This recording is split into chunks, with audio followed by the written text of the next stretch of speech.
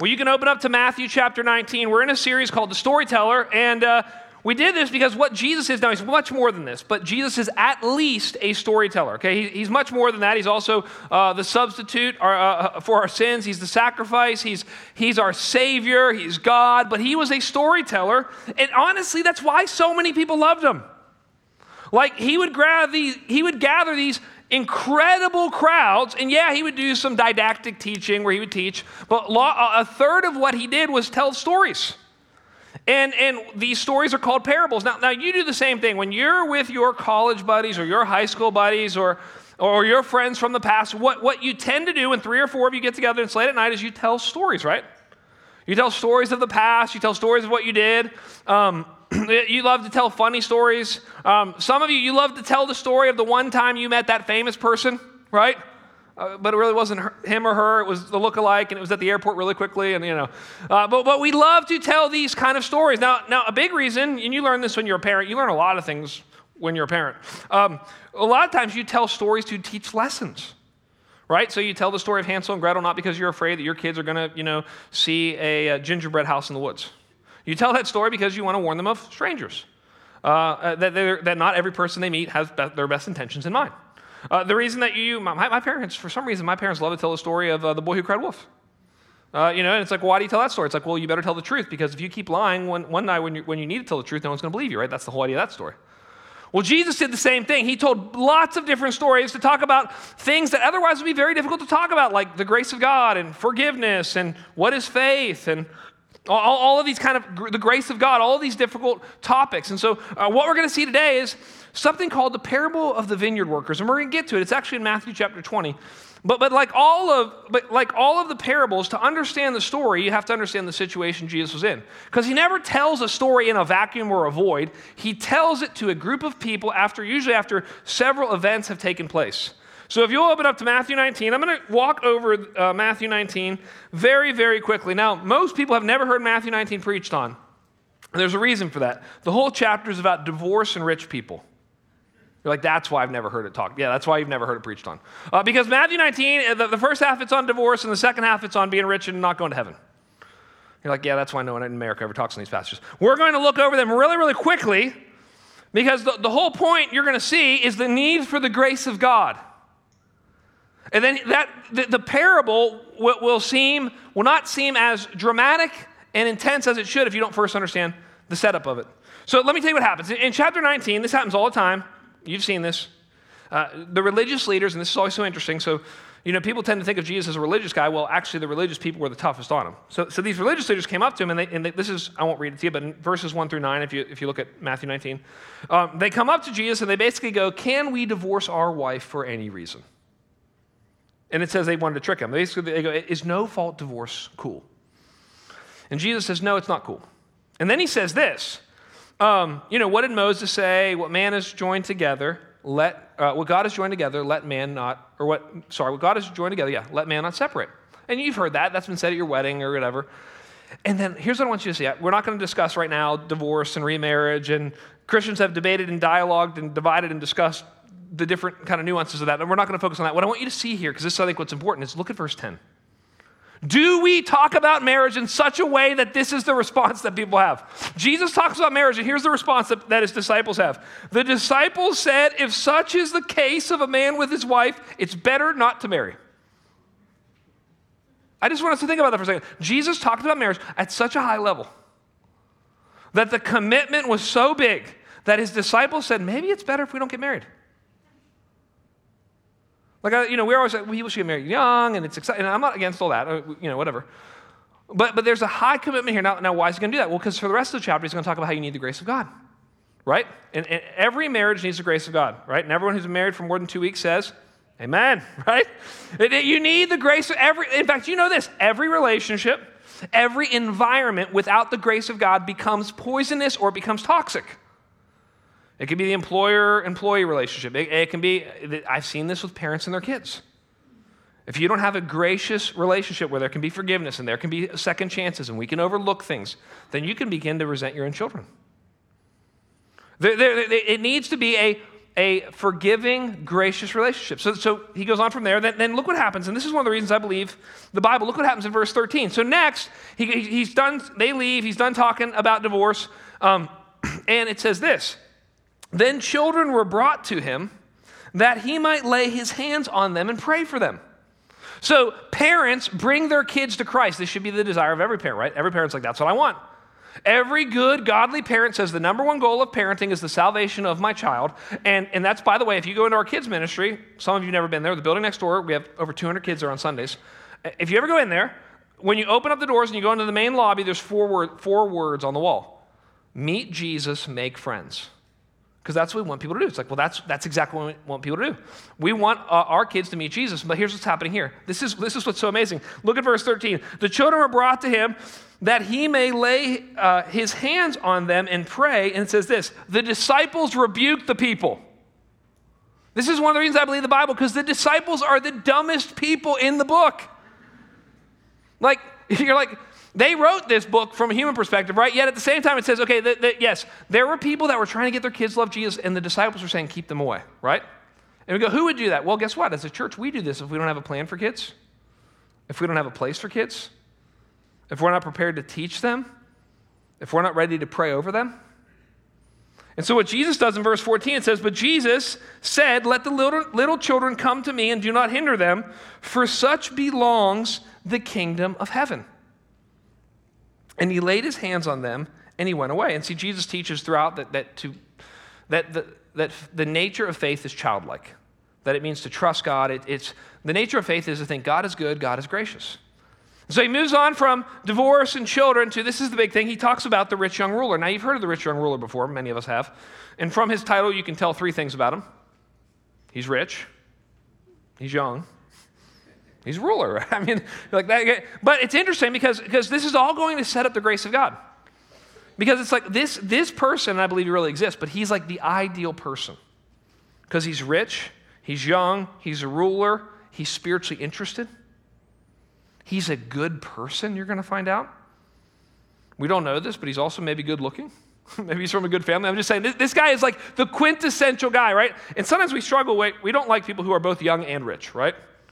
Right? Because normally, here's what most people do, right? Most people trade their youth in for a skill set that will make them wealthy later in life. Like the person who goes to medical school and then residency and then fellowship, and they're 35 or whatever when they get out, what do? They just traded in their youth. Here's all of my youth for a skill set that will make me money the rest of my life. Well, fair trade. And that's what most people do. That's why we don't like people who are young and wealthy, right? Because they get both at the same time. So this guy's young and wealthy, and he's a great guy, so you can't be mad at him for being wealthy. You know, some people are like, yeah, well, you stole and you cheated. It's like, no, not this guy. And he's spiritually interested. The point is going to be that none of this is going to be enough to get you into the kingdom of heaven. So he comes to the guy, he comes to Jesus, and he asks the wrong question, right? Look at verse 16. And it's hard to get the right answer from the wrong question. But he asked the wrong question. And behold, a man came to him saying, Teacher, what good deed must I do to have eternal life? See, he's thinking from a religion mindset. We always try to bifurcate between these things here. He's thinking from a religion mindset, which says this. Religion says, what do I need to do so that God will love me? That's the religion mindset. What good thing must I do so that I can get to heaven? The Christian mindset or the gospel mindset is, what has God done to get to me? And the answer is he sent his one and only son. So he asked the wrong question, but Jesus goes back and forth with him and says, you know, have you kept this law? Have you kept this law? And then he challenges him, go sell everything. And it says the man walks away because he had great wealth. And then look what happens in verse 23. And Jesus said to his disciples, truly I say to you, only with difficulty will a rich person enter the kingdom of heaven. And then he says this, again I tell you, it's easier for a camel, which was the largest animal in that day, in that place, in Palestine, to go through the eye of a needle, which was the smallest instrument used in work. So he's like, the biggest thing going through the smallest thing, than it is for a rich person to enter the kingdom of God, right? And we read this and we think, well, good, okay, it must be difficult for rich people to get the kingdom of God. It's like, we all are rich, right? This isn't to guilt us or anything like that, but so if you make, this is like, you know, statistically true, if you make more than $30,000 a year as a family, you would be in the wealthiest 1% in the world. right? So everybody talks about the 1%. That's actually, but we don't ever talk about the world 1%, which we ought to all be in, because if we do that, then we can't play the victim card. So we're in that 1%, but then we never feel like, right, even like people don't ever want to say they're rich, because if you say, this has been psychologically shown too, if you say you're rich, you feel responsible. Rich people feel responsible. It's like, well, if I'm rich, I've got to do something about being rich. So what we do is rich people think rich people make twice what we make, no matter what you make. And so all this happens, and so what he's saying is everybody's rich, we're seeing this here, and it's very difficult, almost impossible, for a rich person to get to heaven. And so this is all setting up the grace of God. But look what happens in verse 25. When the disciples heard this, they were greatly astonished. So again, third time in a row, the disciples don't understand anything, right? Saying, who then can be saved? And Jesus says in verse 26, but Jesus looked at them and said, with man this is impossible, but with God all things are possible. He's pointing to the grace of God. And we're going to get to this in the parable. And then Peter, of course, Peter wants more than that, right? Then Peter says in reply, he always speaks first and for the disciples, see, we've left everything and followed you. What then will we have? Right? He's like the guy who's saying, come on, I got the purity ring when I was in high school. Now what do I get? I went to Christian college. I did the 2-year journeyman mission trip, whatever it is. I did all of the extra things. I've decided to give regularly and faithfully. I give half a day a week to my church on Sundays. What am I going to get? And Jesus responds. We won't go too much into this, but Jesus responds in verse 28 through 29, basically saying, hey, there is reward. There's degrees of reward for degrees of faithfulness. But then I want you to see verse 30. This is really interesting. Verse 30, follow me here. Verse 30 of chapter 19. So chapter 19, verse 30, and chapter 20, verse 16 are the same phrase that bookend the parable he's going to tell. So he sets up all of these stories and everything, and then it says this, but many who are first will be last, and the last first. That shows up at the beginning of this parable. It's going to show up at the very end of this parable. And it speaks to the upside down nature of the kingdom of God. We know this, right? So the Bible says if you want to be, the poor in spirit will be rich, right? If you want to find your life, you have to lose it. If you want to be free, you need to be a slave to Christ. If you want to be the greatest, you need to be the least, right? We hear all those things. We don't often believe all those things, but that's what the scripture says. And then he tells this parable, and I want to read this parable to you in its entirety. So all 16 verses we'll read together. And here's what I want you to notice in it, that it really should not be called the parable of the vineyard workers. Like in your Bible, it's probably its subtitle. Those subtitles, by the way, aren't inspired. That's what people put in there, I don't think it should be called the parable of the vineyard workers because it's not about them. It really should be called the parable of the gracious landowner. Because I believe the main person in this story that everything's about is the master and the landowner. Let's look at this. He says, for the kingdom of heaven is like a master. He's the main thing. Focus on him. Don't miss him. For the kingdom of heaven is like a master of a house who went out early in the morning to hire laborers for his vineyard. By the way, they would work a 12-hour day, 6 a.m. to 6 p.m. After agreeing with laborers for a denarius a day, he sent them into his vineyard. And going out about the 3rd hour, which would be 9 a.m., he saw others standing idle in the marketplace. And he said to them, you, go into the vineyard too, and whatever is right I will give you. So they went, going out again the 6th hour, which would have been noon, and then 9th hour, which would have been 3 p.m., he did the same.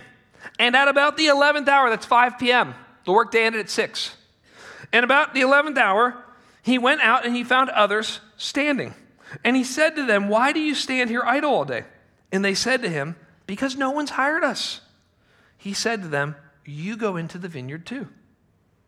And when evening came, the owner of the vineyard said to the foreman, call the laborers and pay them their wages, beginning with the last up to the first. And when those hired about the 11th hour came, each of them received a denarius. Now, when those hired first came, they thought they would receive more. But each of them also received a denarius. And on receiving it, they grumbled at the master of the house, saying, these last worked only 1 hour, and you've made them equal to us, who have borne the burden of the day and the scorching heat. But he replied to one of them, "Friend, I'm doing you no wrong. Do you not agree with me for a denarius? Take what belongs to you and go. I choose to give to this last worker as I give to you. Am I not allowed to do what I choose with what belongs to me? Or do you begrudge my generosity? So the last will be first, and the first will be last." When you read that, I mean, obviously I've gotten to read it and look at it all day, all week. When you read that, I don't know if you feel this first time, I'm like, what does this mean, right? That's how a lot of the parables are, right? We never get an explanation. I've told you that. We don't get an explanation for a lot of the parables. During this parable series, my wife, Margie, she'll ask me on Monday, what am I preaching on this week? And I'll tell her the passage, and she'll look at it and talk to her DNA group about it, and they'll look into it. And so this week, she was reading this one, and I came home Monday, and I said, what do you think? What's your kind of main takeaway from this passage? And she said, it's not fair. And I'm like, I actually think that's probably one of the main points. Like, you read this passage, and you're like, this would be the worst management practices I've ever seen, right? Pay everybody, by the way, we'll get into this, but pay everybody generously to begin with, more than they deserve. Because we'll get into this, but a denarius was way more than you'd pay an unskilled laborer. So why would you be generous to everybody more than you need to be? And then continue to be more and more generous as time goes on. It's like, it's not fair. Here's what I believe the big idea in this parable is. You don't want fair. Right? I mean, like, this is a big idea in Christianity. There's something better than fair. It's called grace. And that every day you can get up and you can kind of put two lenses on, right? You can either decide to put on the focals of fairness or the glasses of grace. Okay, that's a little cheesy, but just whatever, Maybe you remember it, right? But you can put on the focals of fairness, right? You can put that lens on. And if you do, what that normally means is you're going to be looking to your left, you're going to be looking to your right, you're going to be comparing what you have, what you feel like God's given you, compared to what you feel like God's given everybody else. And by the way, that never works because you only have one level of comparison. This happens all the time. People go, well, I wish I was as in shape as she is. It's like, well, you have no idea what her relationship with her husband's like. You have no idea how it's affecting her children. You have no idea how that's working with her work. You have no idea if she has mental illness. You have no idea any other category that's going on. A lot of times when a guy goes, I wish I had his life, they just mean, I wish I had his money.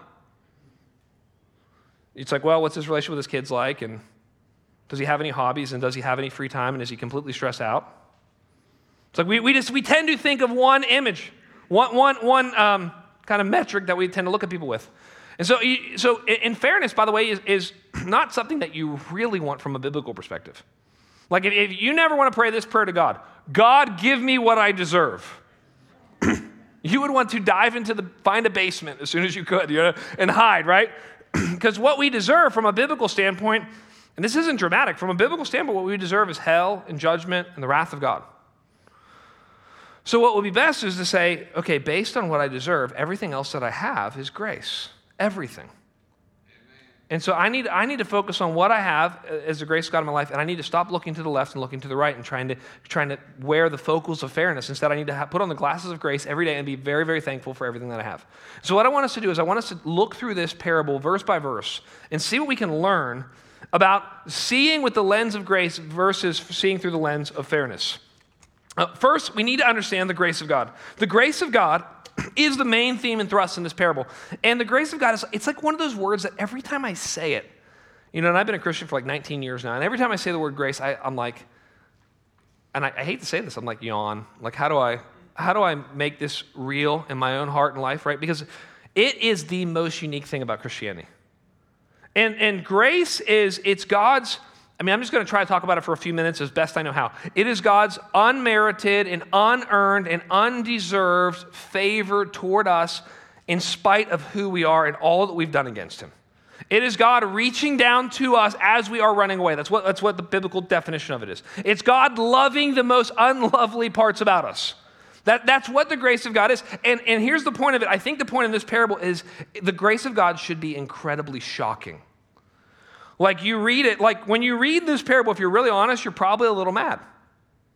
You're like, well, no, you don't get to work 30 minutes and make a day's wage.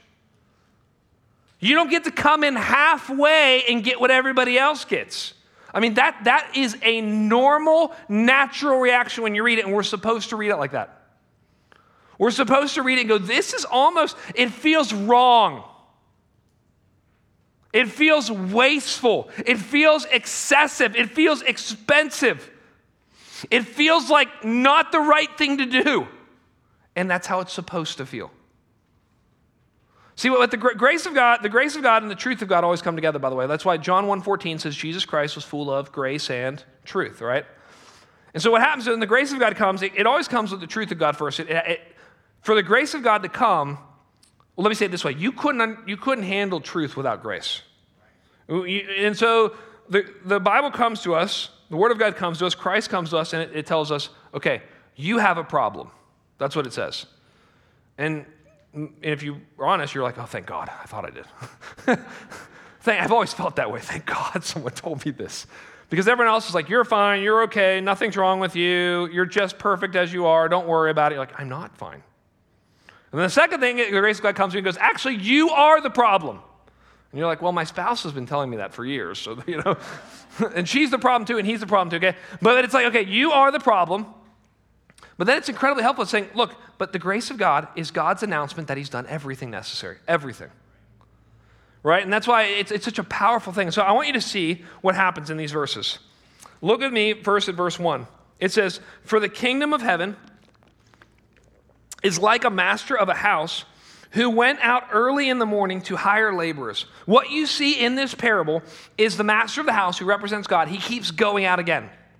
It's like he's there at 6 a.m., at 9 a.m., at noon, at 3, at 5. And he's always looking for workers. Here's the first big idea about the grace of God. It pursues us. Every other religion is, hey, would you go try to find God?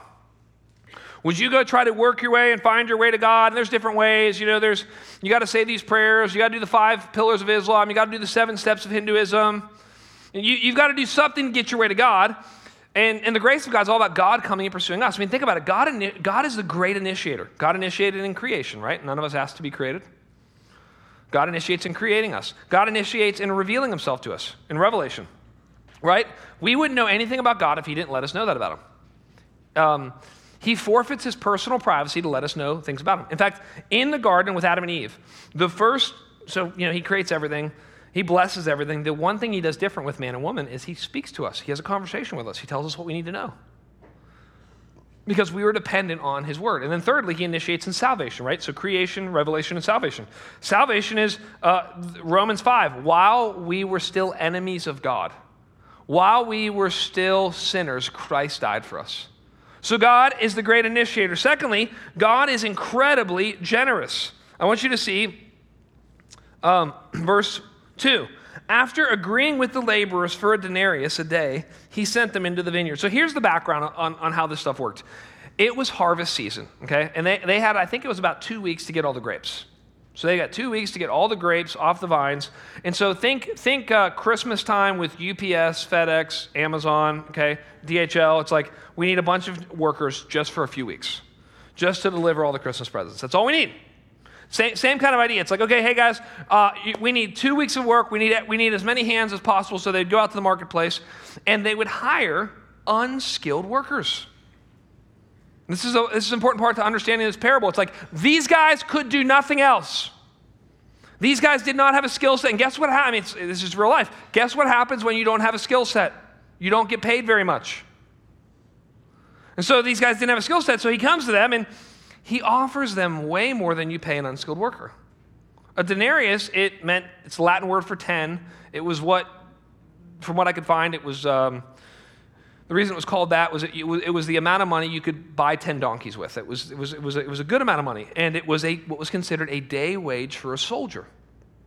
So if you were educated, if you were respected in the culture, it wasn't minimum wage, it was what you would pay a good solid worker for a day. So it was very, very generous. That's why when he tells these guys that, they're like, great, 12-hour day for that, let's go. And these workers, then they go into the field, into the vineyard. And what you see later is they're grateful for the grace of God early on, but later they begin to think it wasn't that great, right? They begin to forget how good it was. They begin to forget that, wait a second, we were the first ones chosen. We don't have to be anxious about our jobs anymore. We can begin to do this. But then watch what happens. So he goes from there, and he goes to the next workers, verse 3. And going out about the 3rd hour, that's 9 a.m., he saw others standing idle in the marketplace.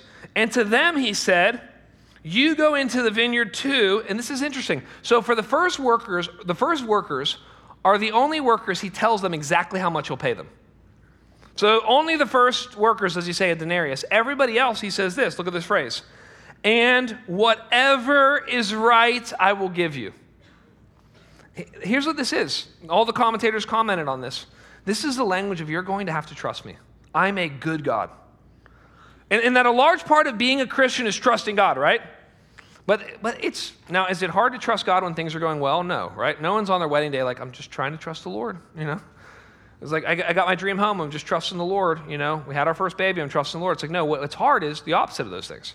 I'm single again, I'm infertile again, I'm underemployed or unemployed again, I'm struggling with illness and injury again, something terrible or tragic happened to me or my family again, right? And in it, you guys know this, but in a church of our size, you know, I think it would be safe to say every week I hear about somebody in our church who something terrible either happened to them or somebody they love. There were 2 people this week in our church. And, you know, and it's hard. You hear these things, right? This is what happens. Like you hear the worst news it's the worst day of your life is what it happens in your life. It's like something comes in and it's like, here's the worst news that you don't want to hear and I'm going to lay it on you right now. It's a physical thing or it's a medical thing or it's a relational thing or it's a financial thing. And then you have to ask the question, is God still good? The answer is always yes, but basically what you're asking, when you're asking, can I trust God? You're asking, is God 3 things? Is he good? Is he wise? And is he in control? I mean, and the answer to that, and by the way, trusting God doesn't mean I feel that way all the time, right? But trusting God is, I know, and that's, by the way, that's all I can say to people when they're suffering. I don't come with a book. I don't come with a bunch of spiritual language. I normally pray for them, and I affirm those things about God, and I say nothing about God's changed. We don't. By the way, trusting doesn't mean I have all the answers, right? The book of Job's like, interesting fact about the book of Job, he never found out what was going on. That's maybe the whole point of the book of Job. God never answers his questions, ever. It's like 42 chapters. Nope, he doesn't figure out why it all happened. It's like there's this element of just trusting in God and walking with it.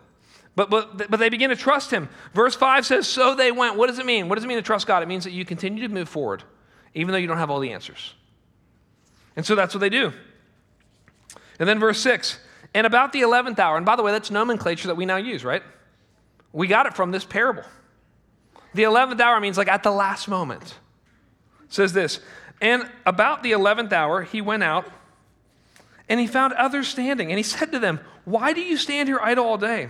Verse 7, and I love this element of the grace of God. Here's what they say. They said, because no one else hired us. Translation, nobody else wanted us. We've been overlooked by every other person. And it's the 11th hour, which basically means we're going home with nothing to feed our family with. And I love what he says. He said to them, you go into the vineyard too. It's like, well, you know, did he need them? No, but they needed him. And you know, this is what, you know, people see, we see this sometimes, and it's very powerful, is we see people come to faith in Christ very late in their life.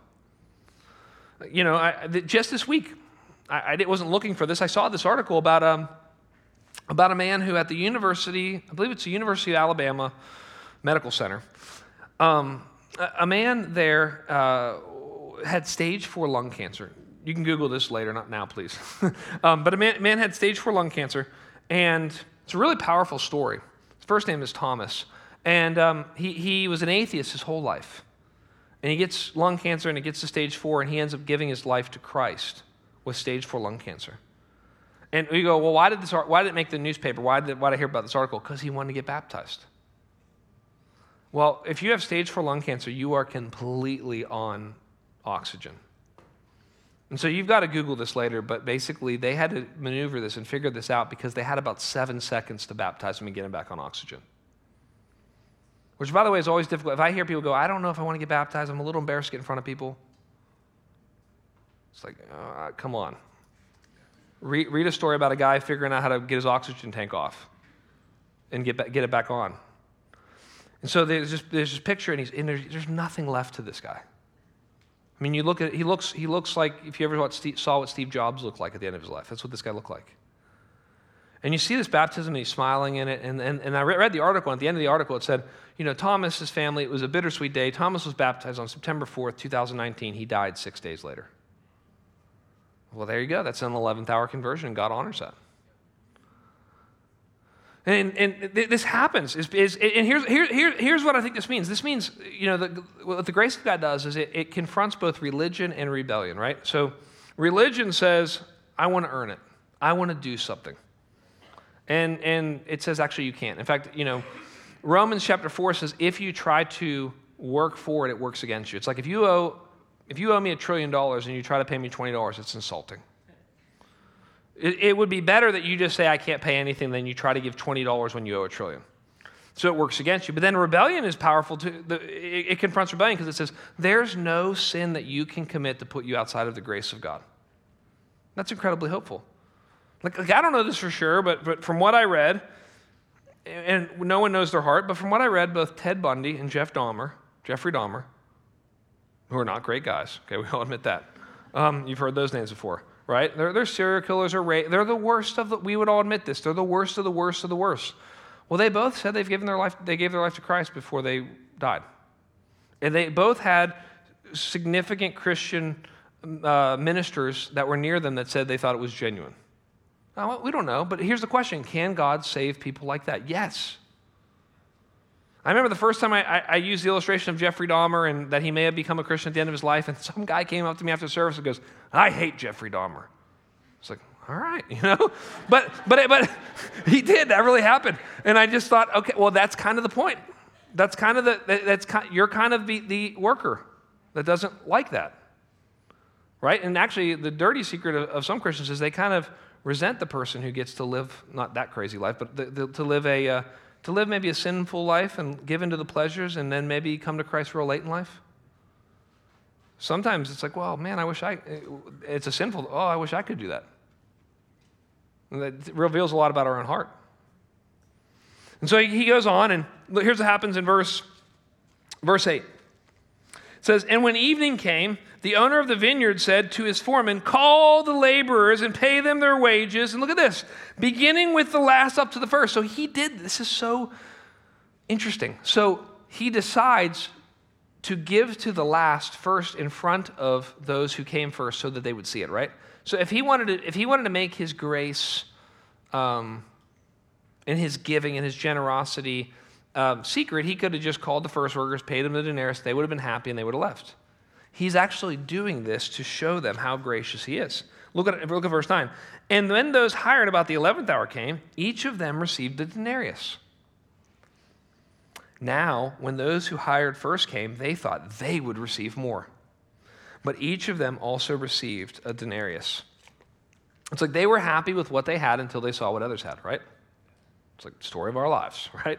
It's like, I've got 3 kids. It's like if I come home from a trip and I'm like, all right, I got you a baseball hat.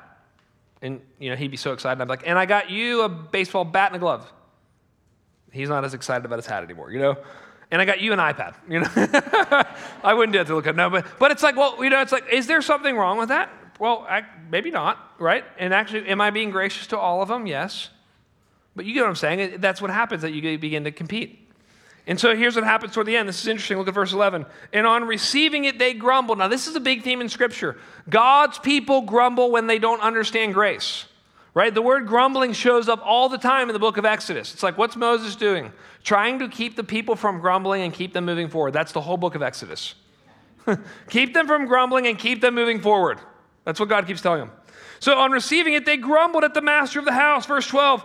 Saying, these last worked only 1 hour, and you have made them equal to us, who have borne the burden of the day and the scorching heat. And then this is interesting. He ends with 3 questions. But he replied to one of them, friend, I'm doing you no wrong. Did you not agree with me for a denarius? Take what belongs to you and go.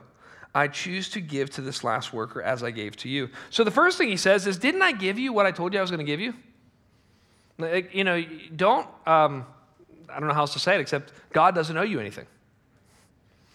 And really, it's the religious mindset that says, I will work for God and then God will owe me things, right? And sometimes we think this is like, we don't think this we don't know that we're thinking this until we haven't got something that we want, and then we start saying, well, God, didn't I? Right? You have that kind of commentary in your mind, like, God, didn't I? I've been faithfully doing these things. It's like, well, the biblical mindset is you should just do those things because you love God and they're the right things to do and not expect something in return for that, right? It's kind of like if you obeyed every traffic law perfectly and the speed limit perfectly for 3 years, is the government going to send you a check? It's like, no, that's what you're supposed to do, right? That's the whole idea of like obey. It's like, yeah, that's actually just what you're supposed to do. But then he says this, and this is probably what kind of offends us the most. Look at verse 15. Am I not allowed to do what I choose with what belongs to me? Let me tell you what this means. God is saying this, and I don't know how else to interpret this. Can I not be more gracious to some people than others? Are some people going to have more money? Yes. Are some people going to have better health? Yes. Are some people going to have an easier marriage? Yes. Are some people going to have more kids? Yes. Are some people going to have their dream home? Yes. Are some people going to have great parents? Yes. Are some people going to have a higher influence in IQ? Yes. I don't know how else to interpret that. Yes. And actually, you're not supposed to worry about that. You're supposed to be incredibly grateful for what God has given you. And actually what you're supposed to do is you're supposed to love it when God is gracious to anybody. And you're supposed to root for one another. And so this is where he ends. It doesn't really show up really well in the English, but that last question, he says this, or do you begrudge my generosity? Here's what that literally means. He's literally saying, or is your eye evil because I'm good? That's the literal translation of that phrase. It's a phrase that shows up a couple times in Matthew, your eye is evil. In other words, here's what it means. You're looking at the world wrongly, which should be incredibly encouraging, right? Because if you look at the world, think with me about this for a second. If I look at the world and the way I'm looking at the world makes me bitter and makes me angry and makes me resentful and makes me revengeful and makes me depressed, there's two options. Something's wrong with everything I'm looking at, which would be very convenient. Or something's wrong with me. Something's wrong with the way I'm looking at things, right? And actually, one of the great things, I remember I was taught a leadership class, and the whole leadership class was on perspective. It's like, well, that's actually a huge thing on leadership. It's like, you need to see the world differently. You're looking at this from the absolute wrong perspective. The right perspective to see one through is gratitude and gratefulness. I love when God is generous to anybody. And I don't compare it to other people because I realize what I deserve is hell. What I deserve is the wrath of God. And anything more than that is the grace of God in my life. And so I want to be incredibly grateful. I heard a pastor, he was telling a story. He said he was pastoring an older church, and he said he was going to the hospital, and there was an older Christian man in his, I think, late 80s. He was dying. And he said, I was talking to this guy, and he said, I was asking him about his life, and he said, he was in his older 80s, and the guy said to the pastor, he said, man, I'm so grateful that I got to be married. And the pastor said, well, that was interesting because he didn't get married until his early 40s. And he said, most people, I thought maybe he'd be talking about how he wished he got married earlier and how, he was just grateful. And then he said, and I'm really grateful that we were able to have one kid. And he said, that's interesting because most people I could see people complaining, I got married later and therefore we couldn't have the kids we want to have. And then he said, I'm really grateful for the 13 years I had with my wife before she died of cancer. And he said, I was sitting with this guy and married in his 40s with one kid for 13 years before his wife dies and leaves him as a single dad because she has cancer. And he said, there's just a whole different way that most people would probably look at that situation. But this guy was, at the end of his life, was seeing everything not through the lens of fairness, right? The lens of fairness is, why do other people get married in their 20s and celebrate their 50th anniversary and have many kids? That's the lens of fairness. He was seeing it through the glasses of grace. I can't believe that I got to experience all that God's given in my life. And that's, by the way, why he ends with this phrase. Now, this phrase, no one is for sure what it means, verse 16, because it's a proverb. But it says this, so the last will be first and the first last. Here's what I believe it means.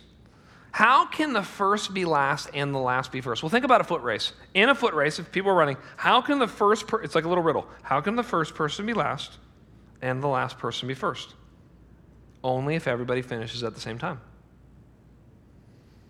I think it's a reminder, listen guys, everybody gets to where they are, and everybody gets to heaven only one way through the grace of God.